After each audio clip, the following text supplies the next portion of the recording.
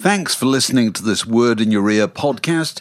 If you'd like to get early access to all our productions ad-free, priority booking for our live events, and to take part in our weekly quiz, go to patreon.com/wordinyourear for more details. Burrow is a furniture company known for timeless design and thoughtful construction, and free shipping, and that extends to their outdoor collection. Their outdoor furniture is built to withstand the elements, featuring rust-proof stainless steel hardware, weather-ready teak, and quick-dry foam cushions. For Memorial Day, get 15% off your Burrow purchase at burrow.com/acast, and up to 25% off outdoor. That's up to 25% off outdoor furniture at burrow.com/acast. Here's a cool fact. A crocodile can't stick out its tongue. Another cool fact, you can get short-term health insurance for a month or just under a year in some states. United Healthcare short-term insurance plans are designed for people who are between jobs, coming off their parents' plan, or turning a side hustle into a full-time gig. Underwritten by Golden Rule Insurance Company, they offer flexible, budget-friendly coverage with access to a nationwide network of doctors and hospitals. Get more cool facts about United Healthcare short-term plans at uh1.com. This Word in Your Ear, Mark, is brought to you thanks to NordVPN. And I know that you are in a position to tell me what those mysterious 3 letters stand for. I'm quietly confident it means virtual private network. In fact, I'm going to say it again. Such is my confidence. Virtual private network. It does indeed. And what is that, Mark? It's a way to keep your data safe on the internet whenever you're logging in, either at home or abroad, as I know you frequently are. VPN, which stands for, again, Mark? Virtual private network. Thank you. It protects your identity and encrypts your data so that nobody can steal your identity. And at the same time, it enables you to access the internet via servers in more than 50 different countries. And this means you can often sidestep region restrictions and stream movies and TV programs from all around the world.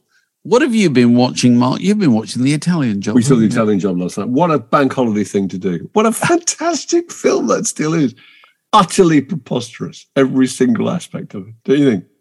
It's wonderful. It's just preposterous, the idea that it could possibly have happened, that these little devices would have stopped the traffic cameras and they would have got through the traffic jam and the bit where the minis get into the coach at the end, they do that in broad daylight on a motorway when they could quite easily have just pulled off the motorway and gone in the back. Everything's just, and nothing stacks up, but it's just a fantastic film. So funny, I think. But it's one of those films that is just a reference point all the way, all through your life, isn't it? Our next door neighbor, they had 3 minis parked outside the house recently. And everyone would have said the same thing. 2 belonging to the family and 2 to one to a visitor. And when I saw Tom next door, I said, "What are you doing? A remake of The Italian That's Job?" Right. Here? Everyone would know what you mean.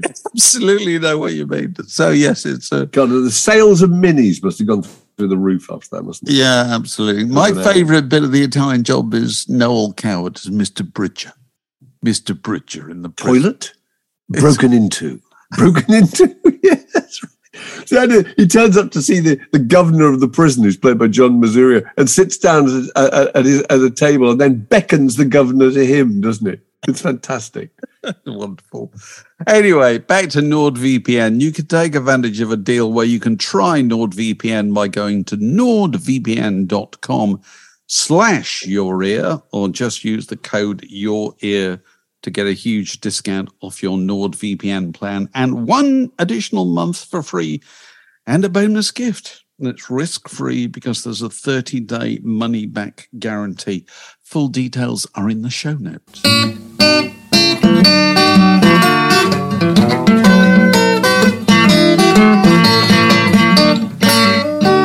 You're listening to a podcast from The Word. I've got a stack order game for you, Mark. Excellent. And this is how it works. Okay.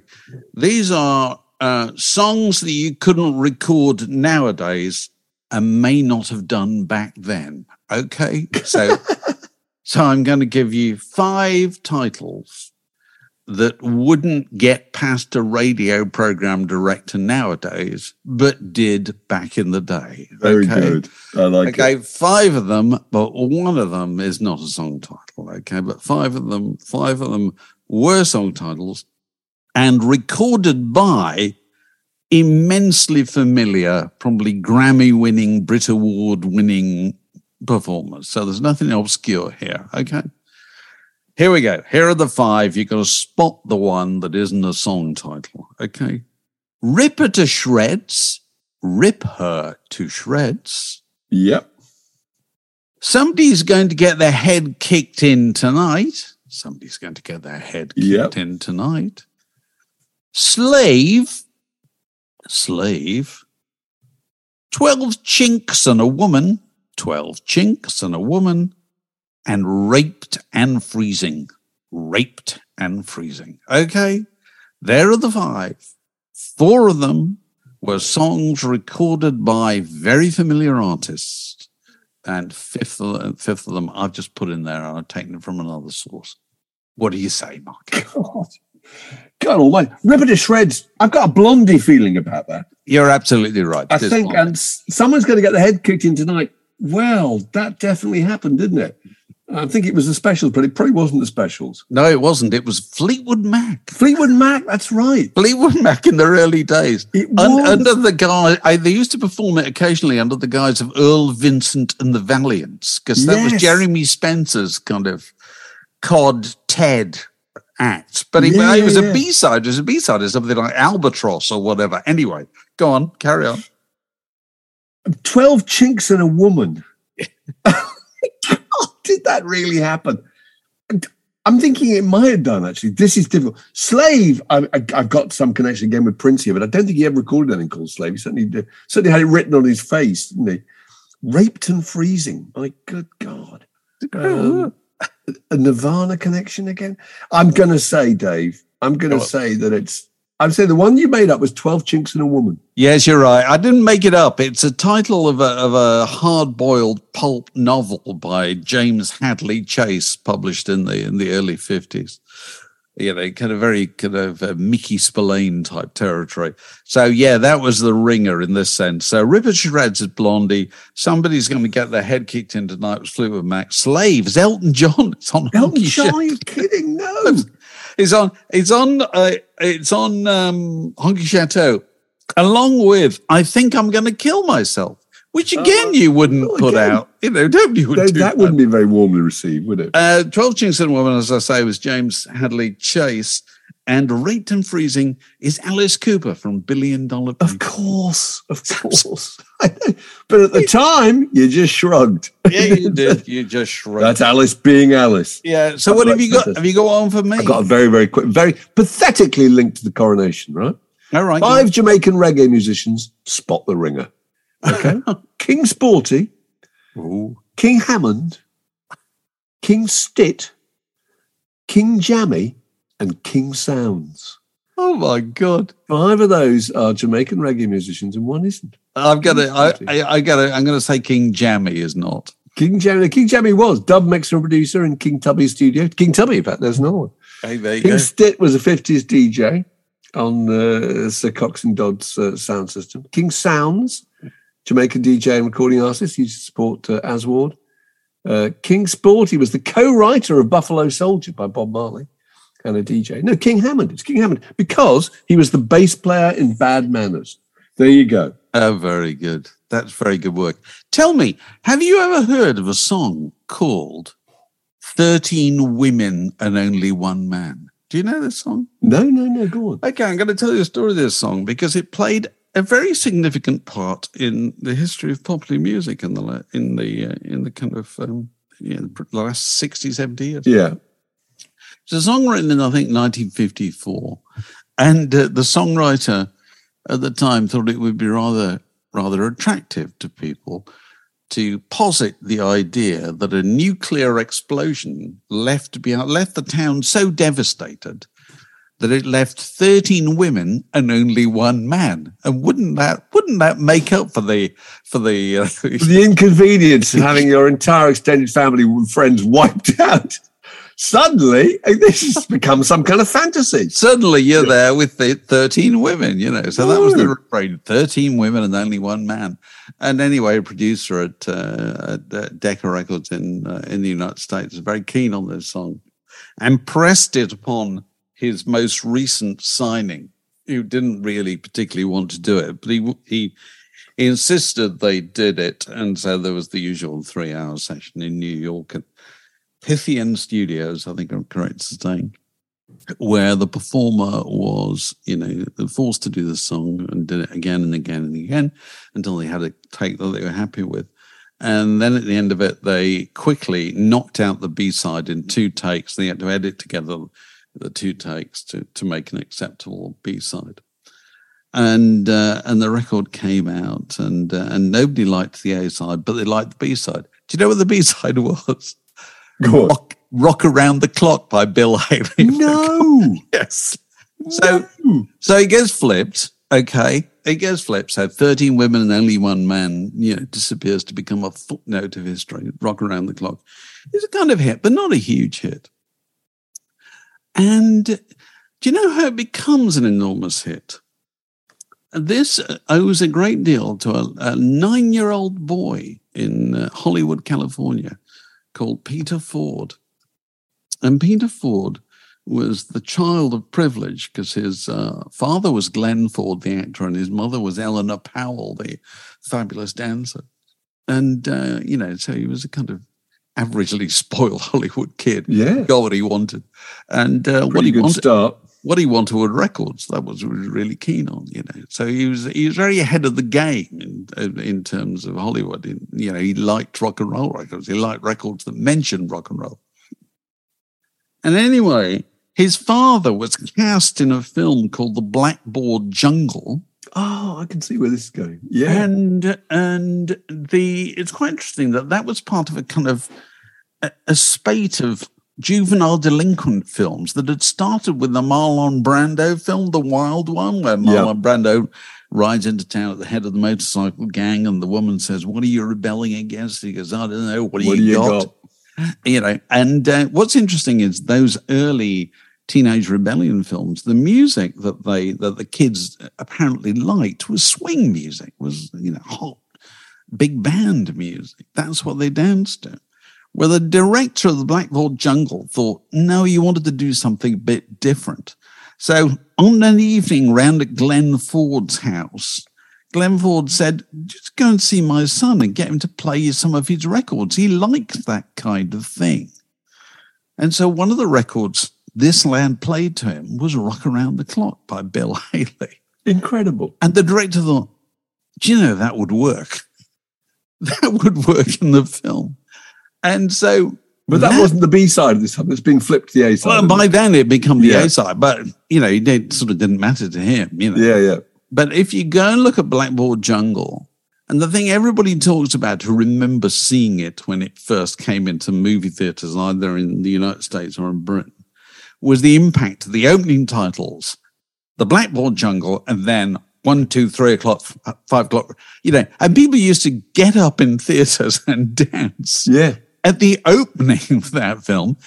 And I think one of the reasons was they'd probably never heard loud music before because you couldn't make music loud. No, it's the fact that it was on a huge sound system, wasn't it? Cinema. Even in the 50s, it was better in those days. And so thus began the whole twinning of the ideas of kind of teenage rebellion with rock and roll music. It's all because Peter Ford, 9-year-old Peter Ford, said... he played this record to the director. And thus, everything began. That's a fantastic story, isn't it? The Word Podcast. Prime cuts of popular culture served fresh each week. So Gordon Lightfoot died this week, aged whatever he was, 84. And it's funny how I just didn't really know anything about him, actually. No, I remember him on the Rolling Thunder tour. There's an amazing clip of Joni Mitchell playing Coyote on the Rolling Thunder tour, recorded at his house, and he's in the background, wandering about. And he did Sundown, he did If You Could Read My Mind, and and best known, I guess, for me anyway, for Early Morning Rain, which Dylan, covered on Self Portrait. And he's one of those people who's always in the same category as Jimmy Webb, really. People who other songwriters revered, but you just didn't know much about them. They had some success themselves. And Dylan always put him in the same category as Jimmy Buffett, Guy Clark, Warren Zevon, and Randy Newman, those kind of storytelling songwriters. And do you know the song Wreck of the Edmund Fitzgerald?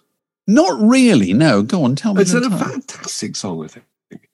And which kind of made his reputation, certainly in Canada, and obviously really influenced Dylan's Tempest, which is another acoustic waltz about a shipwreck, you know. But it's a story about the sinking of the Great Lakes freighter that went down on Lake Superior on November the 10th in 1975, and this terrible storm in which 29 people died, you know. And I think it's absolutely wonderful. Again, it's this haunting acoustic waltz, and it's very journalistic, like Hattie Carroll. And so it's a bit like, you remember that, where Dylan sounds like he's reading from a newspaper report. You know, William Zanzinger, who had 24 years, owns a tobacco farm of 600 acres, etc. And it's the same. It's with a load of iron ore, 26,000 tons more than the Edmund Fitzgerald weighed empty. That good ship and true was a bone to be chewed when the gales of November came early. It's really fantastically powerful poetry. You know, the lake, it is said, never gives up her dead when the skies of November turn gloomy. And it's full of those little details too. You know, at 7 p.m. a main hatchway caved in, and the cook said, "Fellas, it's been good to know you." You know, I think it's a really, really extraordinary piece of poetry. And it ends with this really chilling image of the cavernous depths of the lake. Superior sings in the rooms of her ice water mansion. And and on the anniversary of that ship going down, they always play that on national radio. It's a big Canadian hit, and really made his reputation. It surprised me, because I was aware of that song, and I probably heard it years ago, but I never focused on it. What surprises me is the events it describes took place as recently as 1975. Yeah, it was very recent, yeah. Because that came out about 9 months later, or 6 months later. Oh, really? Because yeah, at the time. People don't normally do that, do they? No. There's a kind of feeling that things have to recede sufficiently far into history for it to be no question of taste about turning it into a piece of entertainment, if you like, you know. I don't think there was ever that issue. I think people just thought it was just him commemorating the terrible, you know, death of all these sailors, you know. And the idea that the boat set off massively overloaded and then we hit this terrible storm, so they just didn't stand a chance. It's an amazing song. It's fantastic, I think. This is a junction in the Word podcast. It separates that bit from this next bit. If you haven't already done so, make sure you got your tickets for Word in the Park, which is June the 3rd in Holland Park in West London, where we'll be joined by John Higgs, talking about his book about the Beatles and James Bond and the British Psyche. We're joined by Bob Stanley, talking about his book about the Bee Gees. Leslie Ann Jones marking, it'll be 60 years almost to the day since the release of the first Rolling Stones record. And Claire Grogan marking almost 40 years to the day since she was on the cover of Smash Hits with altered images. No less memorable. So all four of them will strong stories from top to bottom. Absolutely. Oh, yeah. And it's going to be good. It's going to be good. The weather's going to be wonderful. It's beautiful surroundings if you've never been before. It's the perfect literature festival experience with two major differences. One, you don't have to go into the middle of nowhere to find it, because it's, you know, in West right by a tube station. Yeah. And two, it starts at 2:00 and it finishes at 4:30. So, you know, it doesn't make any massive demands on your stamina. There's no stress involved. So, and it's also kind of weatherproof, isn't it? Because it's in this incredible marquee, which is it's an open topped. It's a canvas covered auditorium, isn't it, with open sides? And we like to say it lets the sunshine in, but keeps any rain off. It's the ideal combination, isn't it? So, details of how to get tickets below. If you're in the Bath area next week, I'm actually next Saturday. I'm at the Bath Festival where I'll be talking to John Higgs. John Higgs and I will be talking about his book and my book at the Bath Festival. So if you're down there, please come along. What were you talking about? Rufus Wainwright. I sent you this the other day, didn't I? Oh, yeah. Rufus Wainwright has made a new recording of Neil Young's Harvest with, is it Chris Stills? Stephen Stills' It is, son? Stephen Stills, yeah. It's off a whole record. It's got a record called Folkocracy, isn't it? Which has just got old folk tunes on it. Shenandoah and Cotton Eye Joe and Arthur McBride, Wild Mountain Time, you know. So in a way, he's kind of, Harvest is being kind of seen in that context now, isn't it? As being a kind of part of our folk heritage. Yes. Whereas it was, you know what I mean? It was written in 1971 or whatever. I know. The thing that struck me, and I listened to it, and I thought, this is pleasant, you know, and it's nice. But I go back and listen to Neil Young's Harvest, and there's two things that strike me. I think it's that record's got my favourite drum sound ever. Oh, lovely. Yeah. Kenny Buttrey, the Nashville drummer. And the story of how those tracks were done on Harvest is Neil Young just happened to be in Nashville recording his contributions to a TV show which hosted by Johnny Cash, where Johnny Cash was kind of saluting the new generation of singer-songwriters. And James Taylor was on the same one, and Linda Ronstadt was on the same one, and Neil Young was there. And I think it's Elliot Mazer who had just opened a studio in Nashville, and he wanted him to record that. And so he said, all right, I'll record that. So get 3 musicians, and we'll do it tomorrow. How unlike the way people make records nowadays is that? So, you know, he got 3 musicians. One of them was Kenny Buttrey, the guy who...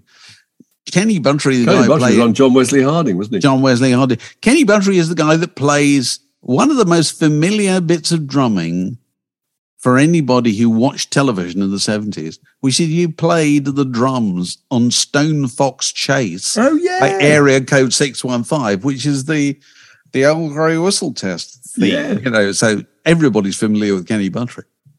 But I love that drum sound. I love the whole sound of Harvest. But the thing that struck me is here's Rufus Wainwright and all these people doing Harvest 51 years after it was originally done. And you're forced to reflect, is it possible that recording that kind of record was kind of perfected at that point? And there's hardly anything you can do 50 years later. If you were, I don't know, maybe the same thing would apply if you tried to remake The Godfather, also, you know, made about that time, 50 years later. What would you possibly do to improve in inverted commas, The Godfather? But so much of that's to do with the technology, isn't it? It's the analog sound of those musicians and the spontaneous and the fact that they're all recording together, and all those things contribute, don't they? And that so much less thought and consideration went into it. Spontaneity. No, you're right. How can that be improved? Yeah, that maybe spontaneous. Maybe it wasn't as spontaneous as we like to think. But, you know, I think we talked about this the other week, didn't we? And I can't remember in the context of who. You know, that if you'd gone back 50 years before Harvest, you're in 1921. Yeah. and you know, recording changed out of all proportion in those 50 years. It hasn't changed similarly in the subsequent 50 years, unless you're talking about, you know, the introduction of electronic instruments and the kind of post-Giorgio Moroder way of making records, which is a very different kind of records, you know, because they involve instruments that weren't available earlier on, you know. But if you're making a Neil Young type Harvest record with an acoustic guitar and a bass and a drummer, there's not a lot you can add to it 50 years later, is there? Not remotely. It'd be like trying to kind of re-record the band's second album or something. You know, the whole joy of that was it was just all done. It was a kind of woodiness, wasn't it? Its organic sound. Yeah, and but it doesn't make you think. It doesn't make you wonder about recording. You know, that do people still listen to new records and go, wow, that's a new sound I've never heard before? I don't know. Do they? They might. Well, they might in areas of electronic music that you and I probably don't listen to. I'm sure they do, but not in our area. I don't think. No. I have the chart here. How would you like to look 5 years younger? In a clinical study, people that had volume added with Juvederm Voluma XC in the cheeks perceived themselves as looking 5 years younger at 6 months after treatment. Look younger, feel like you. Add volume for lift and contour in the cheeks with Juvederm Voluma XC. Reverse signs of aging by adding volume to smooth laugh lines with Juvederm Volure XC. For important safety information and to find a licensed specialist, visit Juvederm.com. That's JUVEDERM.com. Not for people with severe allergic reactions, allergies to lidocaine, or the proteins used in Juvederm. Common side effects include injection site redness, swelling, pain, tenderness, firmness, lumps, bumps, bruising, discoloration, or itching. There's a risk of unintentional injection into a blood vessel, which can cause vision abnormalities, blindness, stroke, temporary scabs, or scarring. Talk to a licensed specialist to find out if it's right for you. Ready to pop the question? The jewelers at BlueNile.com have got sparkle down to a science with beautiful lab-grown diamonds worthy of your most brilliant moments. Their lab-grown diamonds are independently graded and guaranteed identical to natural diamonds, and they're ready to ship to your door. Go to BlueNile.com and use promo code LISTEN to get $50 off your purchase of $500 or more. That's code LISTEN at BlueNile.com for $50 off. BlueNile.com, code LISTEN. I'm Sandra, and I'm just the professional your small business was looking for. But you didn't hire me because you didn't use LinkedIn Jobs. LinkedIn has professionals you can't find anywhere else, including those who aren't actively looking for a new job, but might be open to the perfect role, like me. In a given month, over 70% of LinkedIn users don't visit other leading job sites. So if you're not looking on LinkedIn, you'll miss out on great candidates like Sandra. Start hiring professionals like a professional. Post your free job on linkedin.com/people today. Mark, go on. From the 5th of June, 1953, which was the week of the previous coronation of my lifetime. Okay. Not that I remember anything about it. And I want to You how old? 2? I was coming up 3, yeah. So I don't really remember. I know I was told that we went across the road to Mrs. Marsden to watch it because she had a television and nobody else obviously had a television. Yeah, my elder sister said the same thing. And it was in black and white, of course. Of course it would be. So all the kind of all the uniforms and all the gold coaches and stuff. What completely lost. I know. Completely lost. And also, you're not. Yeah, clearly you're not old enough to remember old-fashioned television, but they were very small screens, you know. So if you were in a room where there were 20 relations there, you know, you wouldn't see very much at all. You know? Yeah. Anyway, this was the top 10 that week, and I'm going to do it in reverse order. Okay, number 10, Terry's Theme from Limelight by Ron Goodwin. Do you know that one, Mark? No, I don't. Number 9, Pretty Little Black-Eyed Susie by Guy Mitchell. I think I vaguely remember that. Number 8, Song from the Moulin Rouge by Mantovani. Number 7, In a Golden Coach, There's a Heart of Gold by Dickie Valentine. And then I'm Walking Behind You by Eddie Fisher. Of course, Carrie Fisher's father is at number 6. Winifred Atwell playing Coronation Rag is at number 5. Nat King Cole, number 4, and Hold Me, Thrill Me, Kiss Me by Muriel Smith. And then In a Golden Coach, There's a Heart of Gold, another version. This one by Billy Cotton and his band. Billy Cotton, of course, great-grandfather of Fern Cotton. You know, these show business dynasties don't go away. Number 2. And was he father of the BBC, Billy Cotton? Yeah, Billy Cotton, the band lead. That's right. That I remember from the 50s and 60s. Was then the father of Bill Cotton, who was the big cheese of BBC television. And his granddaughter is Fern Cotton. And then at number 1, I Believe by Frankie Lane. I believe for every every drop of rain that falls, a flower grows. That seems like a disappeared world. God, that's a totally disappeared world. Just interesting how many of those things were coronation. I'm surprised there isn't a Lord Kitchener record in there. Actually, he would have been, to celebrate the coronation. Vera Lynn, was it Vera Lynn's Windsor Waltz? That's right. Oh, you mean Lord Kitchener, the Calypso Lord Kitchener? You mean? Yeah, that's right, exactly, because he had big hits around that time. I would have thought he must have done some not in England. I wouldn't have thought. But so but the one I remember is Winifred Atwell. Right. Winifred Atwell was an amazing. Winifred Atwell from Trinidad and Tobago, wasn't she? And I think had played on various US service bases and got a break in New York, and was suddenly brought over and put on the BBC, and she won the Stars in Your Eyes competition, and it was all over the Light program, and she had a big hit called Bumble Boogie. Is that ringing any bells? She made an absolute fortune out of playing boogie woogie piano.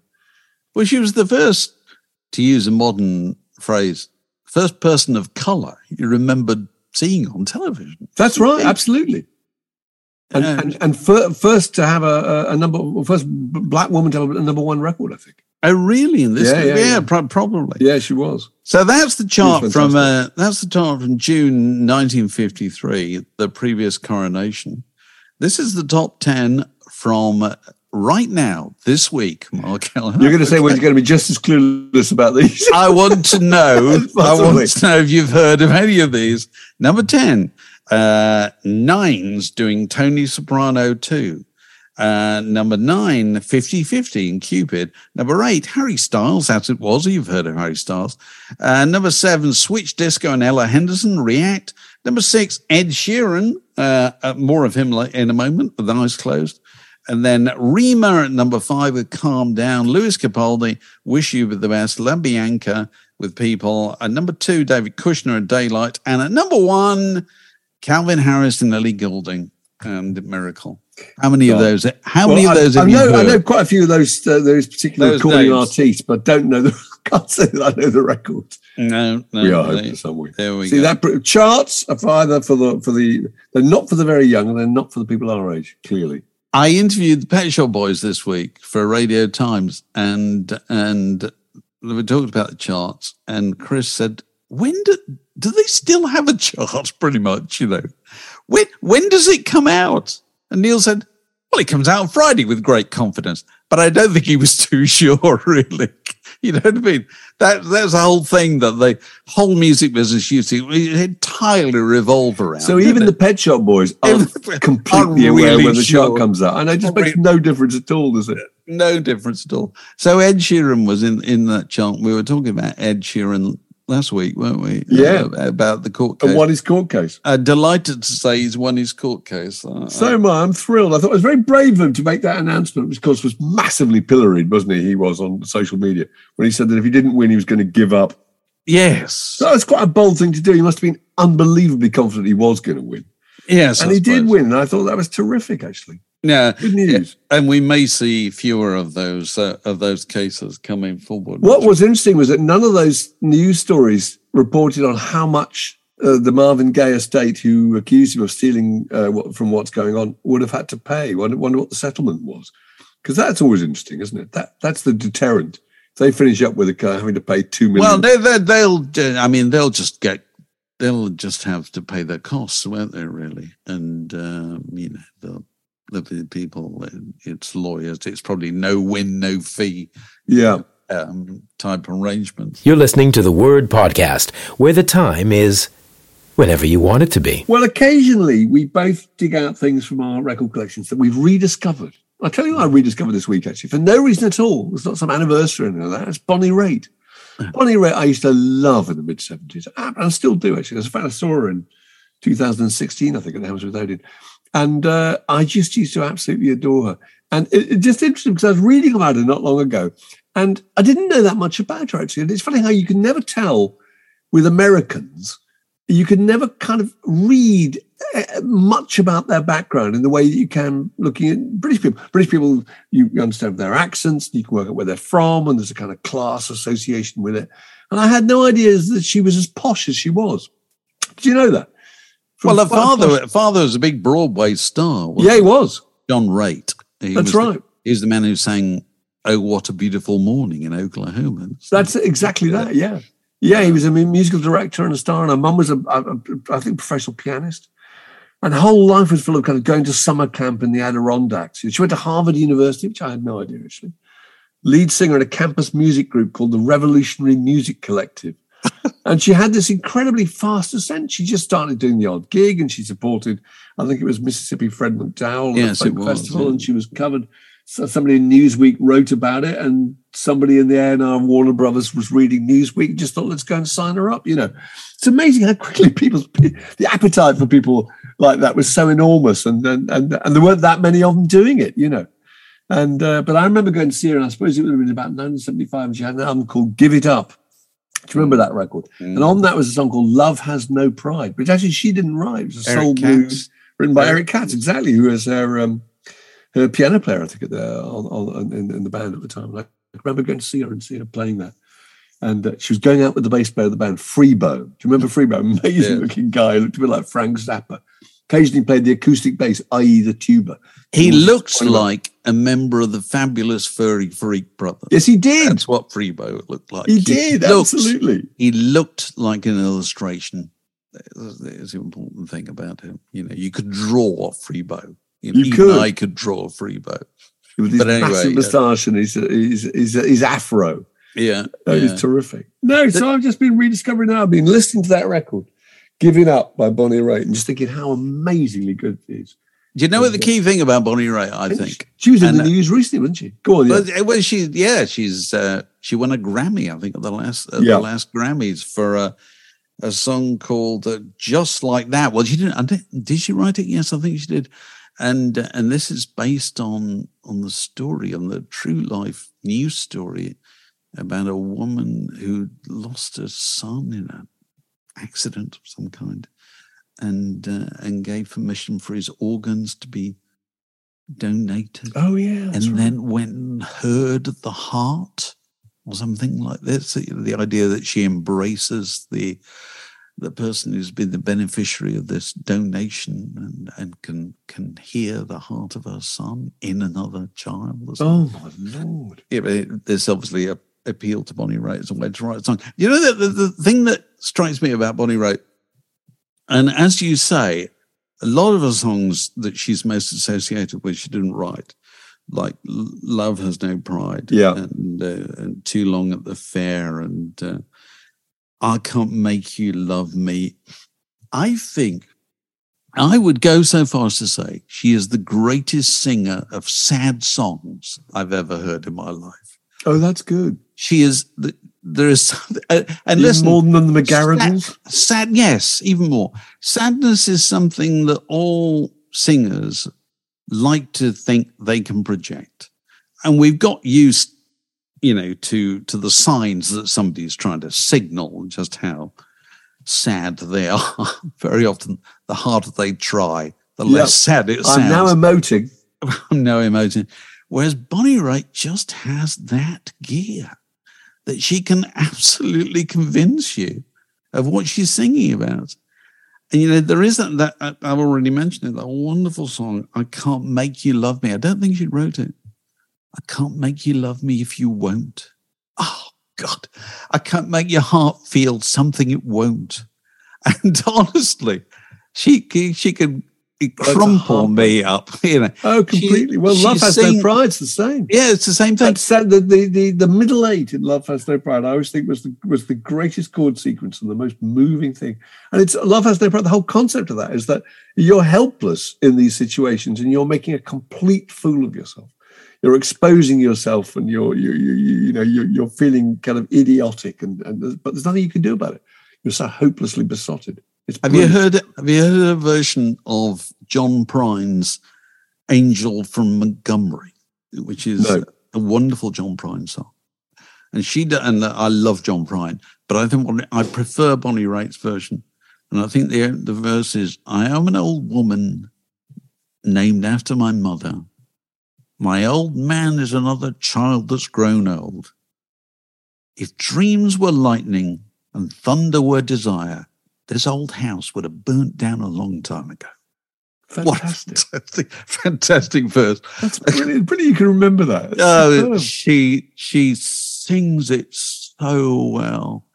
And, you can go through all the records, and the records can be up and down, and they've very often been times, she's had commercial success, Luck of the Draw and, what was it? Nick of Time, which was, which was the record that quite late in the day made her a big commercial success. So there's always part of her that's always looking for the big radio record in the United States. And then sometimes you think, oh, don't bother, just sing. And, she made a recent record where I think 4 tracks were produced by Joe Henry. And those 4 tracks are absolutely fantastic because they sort of don't have the polish, really, that she has some of the rest of the time. It was so funny when she got that Grammy, and she was billed in lots of newspapers, and she is as kind of unknown blues artist. Oh, I know. Something, because they just had no handle on her at all. The idea that she'd been around for 50-odd years made no difference at all, Yeah, yeah. So that's our tip for rediscovery this week. And, we do this because, as we've frequently remarked, nowadays with streaming, we all have the same record collection. So you can't complain that you don't have it to go and listen to. So, try Love Has No Pride by Bonnie Raitt. See what makes you cry. Can't go wrong. The Word Podcast. Fix yourself a drink and it's like being in the pub. So, any other business? We're joined by Alex Gold. Hello, Alex. Hello there.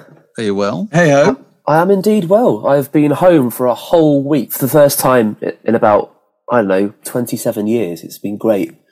Very nice. Very nice. You went to the pub last night, didn't you, Alex? On your own? I did. I just fancied a pint, so I went for one. And, did you have just one? I had more than one in the end. Actually, a pal of mine joined me. An old pal stopped by, so that's not going to a pub on your own. Well, I did originally. So I've only done that a couple of times. It's actually very pleasant. No, I had one on my own. It was joyful. Then my pal just happened to be in the area and passed by. It would have been remiss of me not to have another one. Yeah. So I did the right thing. When have you done it, Mark? I've done it about twice in my life. And I'm trying to think what the occasions would have been. I think I just wandered off this little pub down by the river in Chiswick here. And I just went off and had a little pint on my own, looked out the window, watched the boats. Very pleasant, actually. It's a lovely feeling. And, as long as you can get over the embarrassment of being in a pub on your own, that's the first thing. Because that's not something you're used to. You feel that you're standing out and people are thinking, is this Billy No Mates, I think it's quite freeing, actually. You're doing this just because you can, and that's a good thing. Yeah, absolutely, that's a good thing. My local where I go to suffer along with Spurs on when the football. Oh, Dog and Duck. Yeah, they old school Irish pub, Irish landlord and so forth. I've been going in there for years, and it was the only pub in London, seemingly, that didn't take credit cards. So you always had to make sure you had the cash there. Because Don was the old landlord, and he didn't take credit card. And so I was happy to comply with that. Tragically, during lockdown, the landlord, he had a heart attack and died. Oh, my God. So the place changed hands. Now what's the thing they don't take? Cash. It's like, instant transformation. Everybody goes to the bar with their credit cards and they kind of really flummoxed if anybody's got any cash. They got no change or whatever.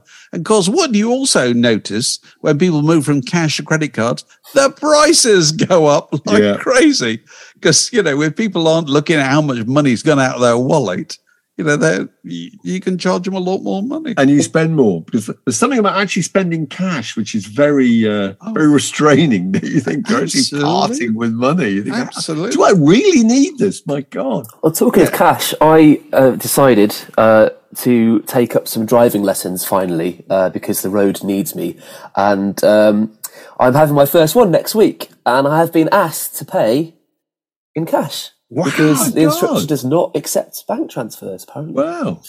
And I really don't know what to think about that. It's bizarre. I don't carry cash on me. I've got to go out, and I live in a little hamlet. I've got to go out in somebody else's car and get some cash out somehow. So tell me, how much is a single driving lesson? £32 an hour. I'm going for 2 hours, actually. So I've got to get £64. £60 in cash out. I can still remember my driving lessons so vividly. Mirror manoeuvre. Did you get those things, Dave? Yeah. Clutch to the biting point. Yes. I remember all the phrases. My father and I used it. My father initially taught me, and we used to argue. God, we fell out so badly over learning to drive, you know. 'Cause clutch control was one of those things. I can remember it was one of those things where I thought, I will never, ever be able to do this, you know. And then once you've learned, you think, I will never, ever forget this. I know. You know? I'll always be able to do it. It is literally like riding a bike, isn't it? I can remember teaching my eldest lad, he must have been about, 18 or 19 or something. He wanted to take a lesson, you know. And at that stage, relations could be a bit strained. Oh. But it was so wonderful, the two of us being in the car, because he was so dependent on me. And we went back to our old relationship, you know, of him actually being very respectful of everything I had to say. Oh, really? Oh, yeah. I took him to the most difficult places in London. We did Hyde Park Corner. We did God, Bridge. You did Hyde Park Corner. He drove down to Hyde Park Corner with an L plate. I thought if you can get round Hyde Park Corner, he will pass his test. As indeed, that's incredible. Oh yeah. I put him in the deep end. Hyde Park Corner is still quite something, isn't it? It is terrifying. Every time I go near there, I think, God, I do drive around there very occasionally. And it's still the ultimate test in London, that is, you know. Terrifying. Anyway, Frankie Goes to Hollywood. Frankie Goes to Hollywood, yeah, they're reforming. We're recording on the Sunday, May the 7th, I think. And I think they're recording, reforming tonight, aren't they, for the Eurovision party? I mean, I think it's quite a big deal. All of them? All 5 of them. They're all still with us. And they last played together 36 years ago. Isn't that astonishing? Wow. I know. And they had a massive falling out where Holly, in fact, sued ZTT, the record company, and won for a contract he said constituted restraint of trade. But 2 interesting things about them, I think. One is that in the interim, in 1998, a group calling themselves Frankie Goes to Hollywood were touring America. Led by an American using the name Davy Johnson, who claimed he was Holly's brother. Do you remember this story? No, I don't. Yeah. And he said he was an uncredited musician on Welcome to the Pleasure Dome. They were sued, obviously had to desist. The other thing I think is interesting is what Nash is doing now. Holly's still making the occasional record. Paul Rutherford lives in New Zealand, kind of pretty much given up recording, I think. Mark O'Toole lives in South Florida. He's in a band called Trapped by Mormons.